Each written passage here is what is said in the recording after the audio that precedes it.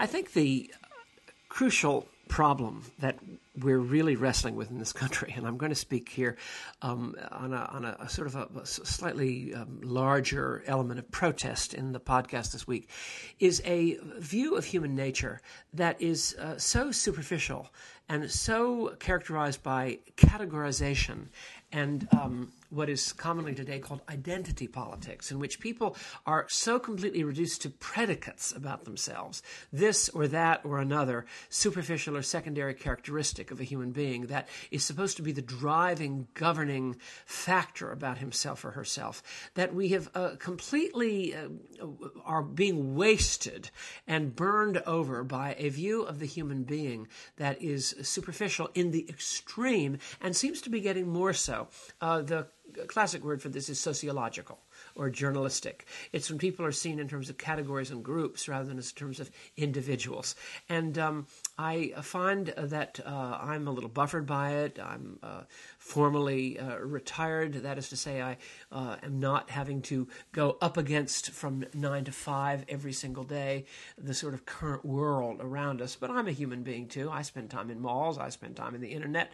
I watch movies and television and read the news and interact with people in all kinds of ways. And as a theological person, as a philosophical person, hopefully to some extent as an artistic person, I'm just amazed at the impermeable and, to me, really inaccurate representation of the human condition that is being perpetrated on us on every front today, such as I say, that we are reduced to categories, to cliches, to identities, to ethnicities, to gender differences, to various secondary and even tertiary aspects of the human personality that really don't get into the fact that each of us is a real individual soul, a real individual person who is basically thinking about himself or herself and how to navigate a world of crippling circumstances and givens of all different kinds, every single person, and yet we're foisted upon us in the world outside a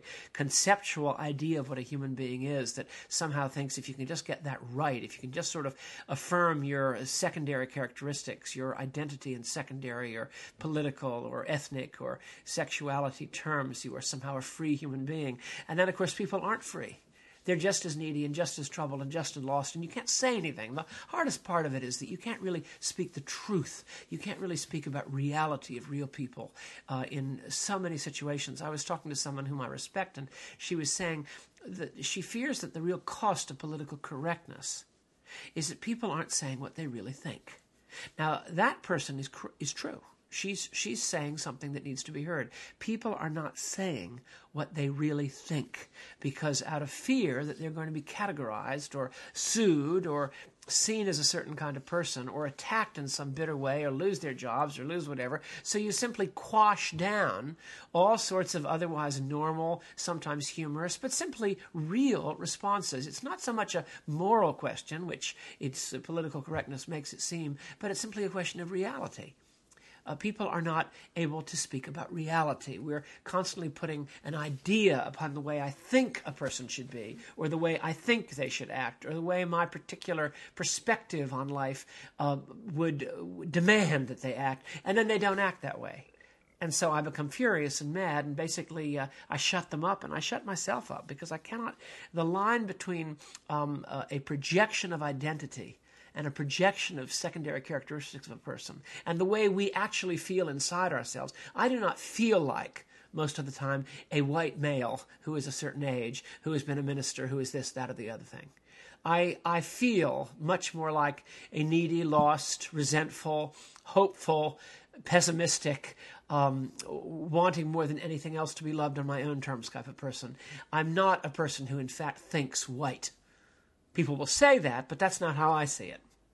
I think the way I think, and the way I think is actually the way just about everyone deep down in their points of need think. That's the basic understanding that we're all the same deep down, and our secondary characteristics are not binding. They are secondary characteristics, much of which is projected on us. But the actual way I feel is the way a 22-year-old feels, or the way a 45-year-old woman feels, or the way another person feels deep down, because I hear Bishop Jakes' sermons. I respond to him as much as as the people he believes he is speaking to would respond to them.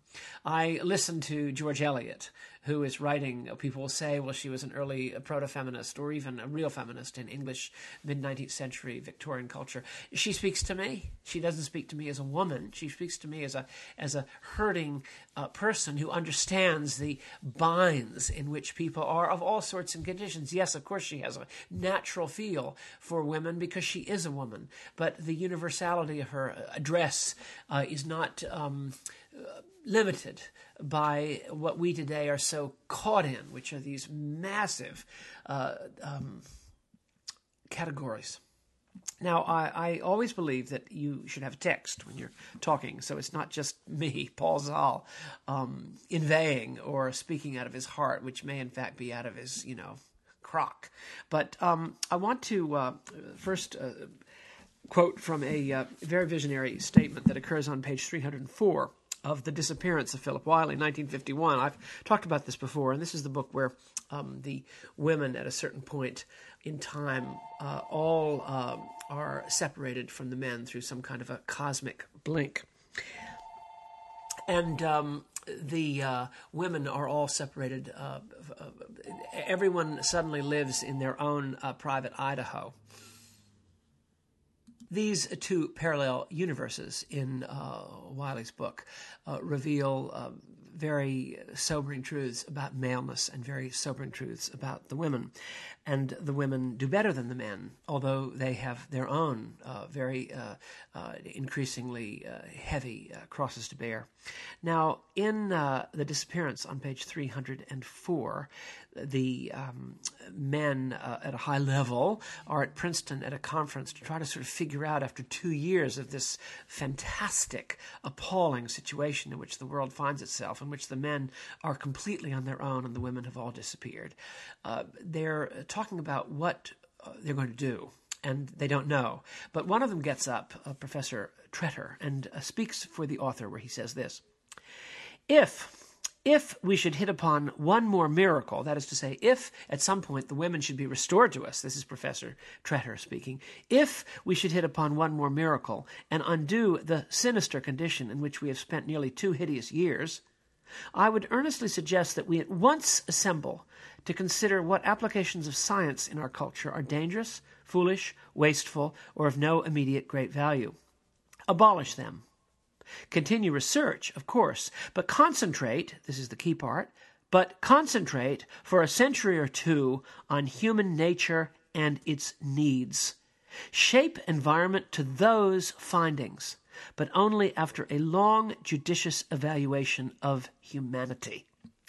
Well, what he is saying is, let's focus on the human condition, human nature and its needs, not on all the sociological forces around human nature that we think are somehow able to be bent to human nature, but rather look at bent human nature. Now, this is an ancient insight. It's an insight that would come out of a historically New Testament understanding of original sin, the problem that is deep within us rather than outside us. Yes, there are enormous problems outside us, but the core problem of living is understanding and coming to terms with what lies within, what is inside us, human nature and its needs. And very few people are doing this. I mean, the constant thing you say, the constant thing we always hear from the president and all the different councils on economic management, we're going to fix the banking system so what happened to us in 2008 or whatever it is will never happen again. How many times have you heard that? I ask you, how many times you've heard someone, we have to fix the situation so what happens to us will never happen again. So you get Dominique Strauss-Kahn's misbehavior, although it's not been, let's just say his misbehavior, whatever that is, or anyone's misbehavior, and they immediately pass a ton of laws and ton of personnel strictures and various policies that will, quote, prevent this from ever happening again. As if. I mean, do you honestly believe that by changing a million different laws that you're going to change human nature? That you're going to stop various things? Human nature will find other avenues in which to act out. You can put boundaries on young people. You can supervise them forever and ever, ever.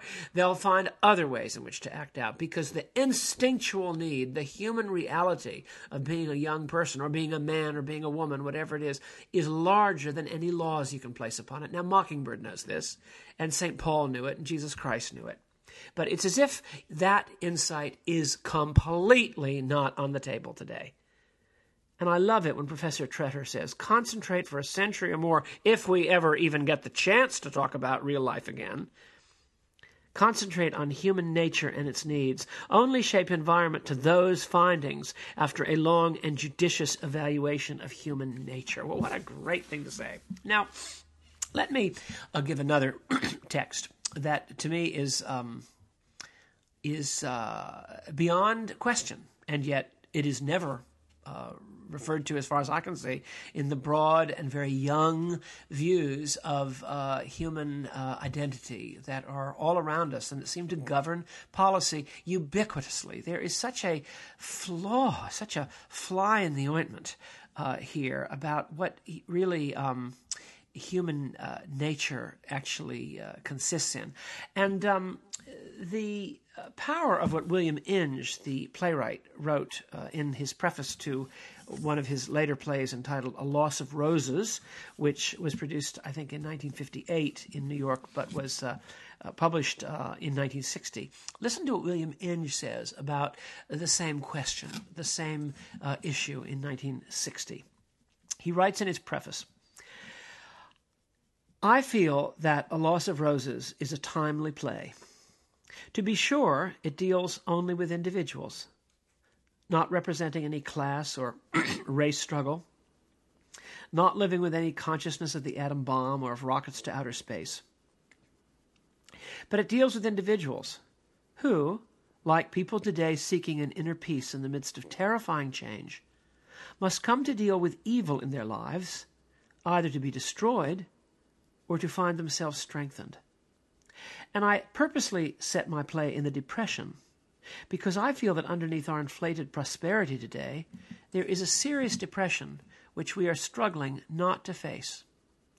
I feel that in A Loss of Roses, I have been able to make clearer than in any of my other plays an existentialist view I have come to adopt during the last 10 years, that man can only hope for an individual peace in the world. And like Whitman, I swear nothing is good to me now that ignores individuals. Inge concludes his remarks. All attempts to deal with men in groups or as objects of time and environment, I think, fail. Whoa. Well, that is absolutely to the point. We are living in as I say, an impervious world in which men, women are dealt with as groups or in terms of group predicates and identity and as objects of time and environment. And, this fails. How can you say this? You want to almost have a demonstration in front of the United States Capitol or the White House. When are you going to people realize people are people? They are not ethnicities. They are not colors. They are not types. They are not demographics. That's the word, all these euphemisms. This is not true. It's not reality. It's not immoral. I'm not saying it's bad. I'm not putting a moral judgment. I'm saying it doesn't consist with reality. Reality is when you get down underneath it, people are all strugglers. And they have very little sense of these other things as definitive, except to the extent that the world sort of puts them in categories and they jump through hoops without even knowing it. I've often told the story of the very beautiful model in New York City who was an early member of our parish down on 10th Street and Broadway, and she was so beautiful in the world's terms, and I knew that she was a model because she had told me, and she used to come to our midweek communion service and was obviously in great distress. And finally she dropped out after 4 weeks or so, and I didn't know where she lived or anything, but my heart went out to her. Something was on her mind, and I happened to run into her. This was done in an article for Guidepost magazine about 4 years later. I ran into this young woman in my clerical collar on board on a subway, the 6 going uptown or something, and I looked at her and I called her by name, and she jumped. The idea that anyone would have known her name or cared, let alone a clergyman. And she had a good view of the church because of an aunt or something like that who had a good view of the church. She wasn't alienated, but she only had come because of a problem. And she jumped out of her skin when I called her softly. I didn't shout her name. And I said, I've missed you. How are you doing? Well, for some reason or another, this touched her.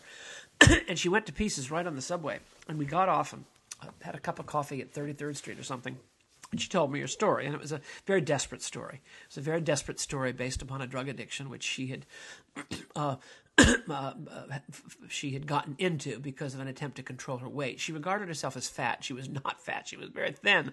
And she regarded herself as ugly. But she was not, from a human point of view, at all ugly. She was extremely beautiful. And she was successful in her field, her modeling. But she didn't see it that way. She saw herself as fat, ugly, rejectable, rejected, unattractive to men, unattractive to her business, unattractive to anyone. And she had a thoroughly intransigent sense of herself that was the opposite of what you would have seen. Now, someone would have said about her, if it had been written in the terms that I'm talking about today that are so wrong, here's this young, white, beautiful woman who comes from a relatively secure middle-class background out in the boonies, comes to New York to make her living, and she's successful. And what's she complaining about when there are all these other people around who are just incredibly lost and because of their ethnicity are on the bottom of the end of the pile? Well, this is not how she see it, and it wasn't actually true. This woman was on the bottom end of the pile. She was as absolutely depressed and actually addicted to drugs that had brought her into situations that threatened her life. I mean, she was really one step away from getting mugged, raped, robbed, and murdered in the places where she used to get her drugs, which were some kind of diet pills, basically. There it was. And she was a human being struggling, no less of a struggler than the people that we would put into boxes. And sometimes the people we put into boxes as strugglers aren't struggling at all. They're happy. And sometimes the people we think are doing great, Mrs. Astor, are not doing great at all. This is a superficial view. I learned it on the subway that day in 1977 or something like that. And I learned it from William Inge, and I learned it from The Disappearance. We have missed human nature. And let me give you two other examples, and then I'm finished. The other day, I'm interested in Jacques Demy, the French director who did some wonderful movies. One is Lola, and one is called L'Abbaye des Anges. They're all available. And one I remembered from when it came out, saw it in Paris, Les Parapluies de Cherbourg, The Umbrellas of Cherbourg, with Catherine Deneuve. It was her opening vehicle. And another one called Les Demoiselles de Rochefort, The Young Girls of Rochefort, which is marvelous. And we love these movies, and they were sort of an attempt to kind of bring a kind of a Hollywood musical sensibility into the French cinema, and they worked, and they're wonderful. But the point is, when you see Umbrellas of Cherbourg today, and especially when you see Les Demoiselles de Rochefort, which are simple, touching love stories about star-crossed lovers, but lovers who basically are missing, men and women who are constantly missing. And although Les Demoiselles de Rochefort has a happy ending, fortunately, and in a certain kind of a way, Umbrellas of Cherbourg has a kind of a bittersweet happy ending. But what's so striking when you see Les Demoiselles de Rochefort, and it's a beautiful transfer that Agnes Varda has done. I recommend it. But this movie, there's no political correctness in it. Women are not being constantly taught to be as women. And man, there's an artist in it, a lovely young artist who's a recruit in the French Navy. There's a serial killer, a murderer, an old man, a dirty old man murderer who is, you don't see through till the end, but there he is. He's like the character Dr. Lyman in William Inge's 55 play Bus Stop. He's a wolf in sheep's clothing, but you sort of sense it, and he's found out and punished and caught. And then there's Gene Kelly, who has a thing for a much younger woman, but a true thing, a beautiful, romantic, wonderful thing for Françoise d'Orléac, may she rest in peace. And then there's an older lady, she's played by a famous French actress, it'll come back to me, who plays the mother, who's excellent.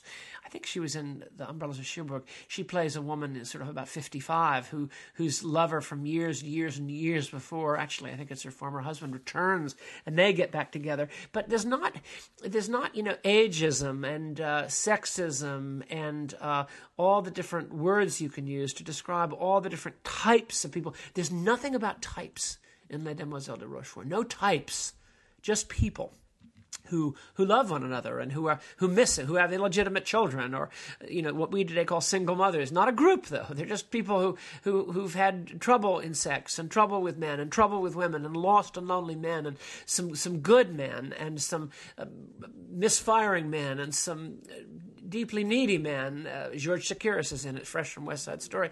And it's powerful. And I thought and said, this is so refreshing because nobody's putting anyone into a category. There's no categorical thinking. It's a love story. It happens to take place in France, but it could take place in New York City, and it could take place in Orlando, Florida. Orlando! I've just seen the Book of Mormon on the stage. Ugh, that's a whole nother thing.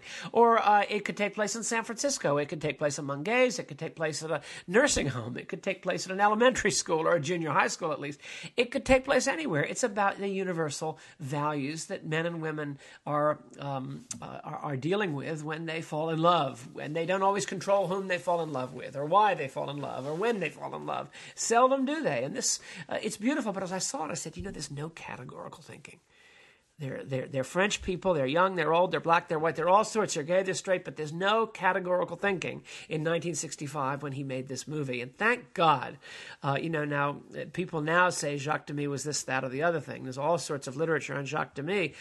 Say what you want. His movie touches a nerve in this man in his 60th year in 2011. Although I saw it in '66 in Washington when I was 15, and I sort of didn't understand. I didn't quite get it, although I wanted to like it, and I tried to like it. But nevertheless, there it is. No categorical identity politics. And it's great. See it. Now, there's one other thing that struck me as relevant to this. This is a grab bag, but remember, texts. What have I done? I've talked about The Disappearance. I've talked about A Loss of Roses, William Inge. And now I want to conclude with a remarkable play that was actually by William Inge, in which he sort of put his views forward, but in the terms of a universal story. And the play is called The Dark at the Top of the Stairs. And it was produced in 1957, and Elia Kazan directed it. And it is absolutely fabulous. And I won't go into the long and the short of it, but what I was, as you read this very remarkable play, about which, by the way, let's see, it's right here. Hang on just a second. Inge commented about Dark at the Top of the Stairs in the foreword that he wrote, I think in 1962. He wrote this. In Dark at the Top of the Stairs, I felt that maybe I was drawing a little on Christian theology to show something of the uniting effect human suffering can bring into our lives. Well, what is striking is this, from a modern point of view. You read it, and it's about a very obtuse woman, a young, sort of 38-year-old married woman who has a daughter and a son. She is very hard on her daughter, and doesn't really know how to love her daughter, and way too attached to her daughter. But her great problem is she's way too attached to her 12-year-old son. She is profoundly, to the extent that she's mystified by her male and really wonderful, but other husband, Reuben. Cora Flood is mystified by her husband, and especially by his sex drive, which is very normal. He's not depicted as a bad man in any way, shape, or form. He's a normal guy who has a lot of hurts and a lot of losses and a lot of need to confess his own humanity and his own vulnerability. But she's a very, she's one of these people who's judging everybody and has it all sussed. She's got it all. She's got her life all set, but it's not set. And she's way too attached to her 12-year-old son who knows it and doesn't know what to do. He's only 12 years old, but there's a strong Oedipal thing going on here. It's very clearly stated in the play. And she has a daughter who's in puberty and is also totally selfish and completely self-involved and terrible, and all the mother can think to do is lecture her. Well, something terrible happens between Act 2 and Act 3 of The Dark at the Top of the Stairs. And a terrible personal tragedy involving another person occurs that blows them all apart. And the result of this terrible tragedy is it has uniting and powerful effects. First, it causes the young girl to, because she's had a lot to do with it, the tragedy is partly caused by a kind of selfish obliviousness that the sort of 15-year-old girl had in relationship to a young boy who was very innocent and very sweet and didn't understand what this very selfish and very, very impossible young teenage girl did to him. And this terrible tragedy has occurred, which the young girl, without knowing it, has partly directly caused. So she is brought to her knees, if everyone was, and she says she's going to Sunday school the next day, but it's very heartfelt. And the young boy is shocked by all these things, and his mother is shocked most of all because everything about her life, she realizes that her attachment to her son is really sick, and perhaps normal on the verge of abnormal, but ultimately sick for the sake of the boy. And she is thrown by this event into realizing that, and she realizes she has to cut the tie with her son now, else the son will be stunted forever and trapped. And she does it, where she allows him to do it, and together they cut the bond that is between them in a most marvelous and healthy way because they've been jolted by a tragedy. The young daughter is thoroughly humbled and changed, and it's a wonderful thing for a teenage girl to credibly be seen on stage as having sort of come to herself at an early age and what her selfishness and narcissism was capable of producing, which was a terrible tragedy.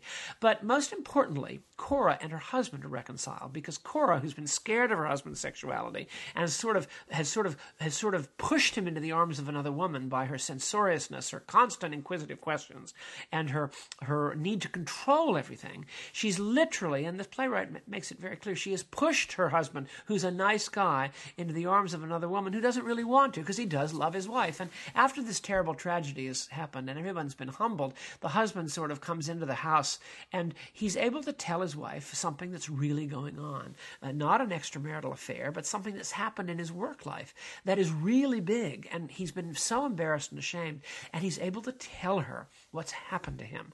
And she, in turn, because of this shock that she's had, this tragedy that has shaken her, she realizes she's been impossible. And here is what relates to what we're talking about. Earlier in the play, she had been pushing him with constant inquisitive questions and constant pushing at his masculinity, you might say. And she has pushed him, and he hit her. He slapped her at a certain point. And he shouldn't have done it. I mean, you're not supposed to. He was pushed to it in the context of the play, but he shouldn't have done it. And she is shocked and said, get out of this house. And he is shocked by what he did, and he leaves. And he comes back with the entire hope of apologizing. He only has one thing he wants to do. He wants to say he was sorry. She then bends over backwards to tell him that she provoked him. She acknowledges her responsibility in her controlling behavior that has emasculated this poor guy and created such a desperate, childlike desperation that he slapped her across the face and did a terrible thing for which he feels mortified. Similarly, he is able to completely confess it. And without any conditions, he said, yes, you telling me you provoked it. Thank you for saying it, Cora, but I did it, and there's no excuse for it, and I came here all this way to apologize to you. And in the context of this, he's able to tell his secret, his sad professional truth about his job, and then she is able to build him up, and then they together come to a new decision, which is very touching. And he finally says, you've just emasculated me. You lecture me, and you try to control me, and you want to straighten me out all the time, and you're constantly telling me what to do, and you're asking me questions all the time, and rather than just letting me be a man. And he says, I'm not a man when I'm with you. No wonder I want to leave the house. And she is so shocked by this tragedy that her daughter actually did, and the mother was sort of part of the whole thing, because the mother had pushed the daughter into a social situation that she was not ready for. She's repentant, and she apologizes at the deepest level to her husband, and the husband apologizes at the deepest level to him, and then at the end they come together sexually, explicitly. That's the last thing that happens in Act 3, although the curtain comes down just before it takes place. It's a moving, positive, wonderful play. And Tennessee Williams, by the way, wrote the preface to it, in which he says, "This is a play in which the stairs rise from dark to light.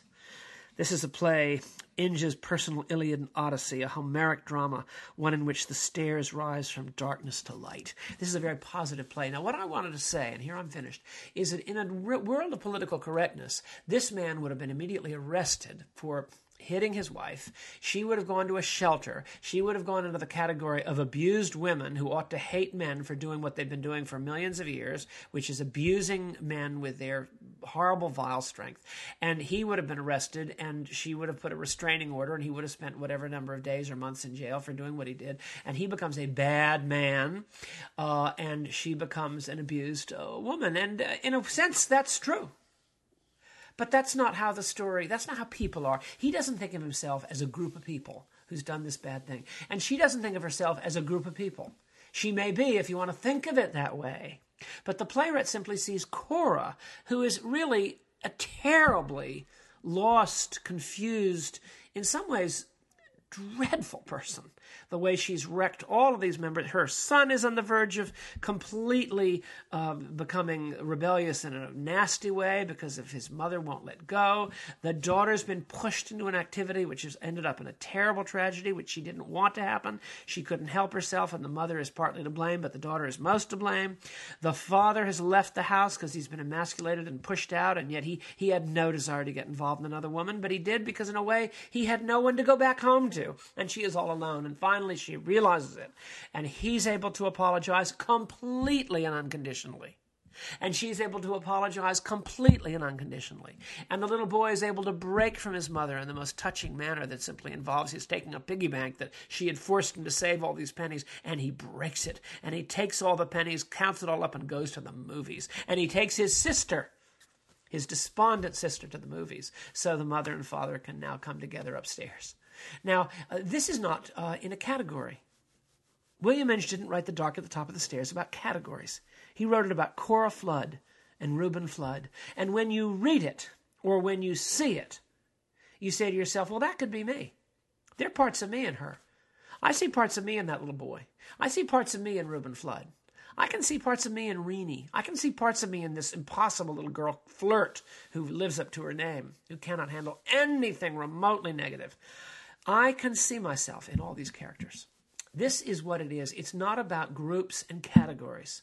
It's not about groups and categories and predicates and ethnicities and identities that are somehow able to, if you get that straight about yourself, you can navigate the conditions of life. It's about the human heart and the suffering of the human soul. There's a great episode at the Loss of Roses, 1960, when Inge quotes an evangelist positively. He quotes a long speech from an evangelist positively, and he said, folks, we're talking about the deflation of the human heart. We're talking about, the evangelist says, the depression of the human heart and the depression of love and the deflation of dignity and hope that everyone has. What can we do to live within that? That is universal. That's about real people. That's about individuals. That's about the human soul. That's about the character in The Dark at the Top of the Stairs. That's about the great hope that Professor Tretter in The Disappearance wants to give us when we can finally sit and study human nature. Let's do what David Brooks does every day, almost every day. Let's not coach people to think superficially about life. It will just disappoint our children and grandchildren. Let's begin to think about human nature, and let's spend about a century on it. And that's my podcast for today. Thank you so very much, and God bless.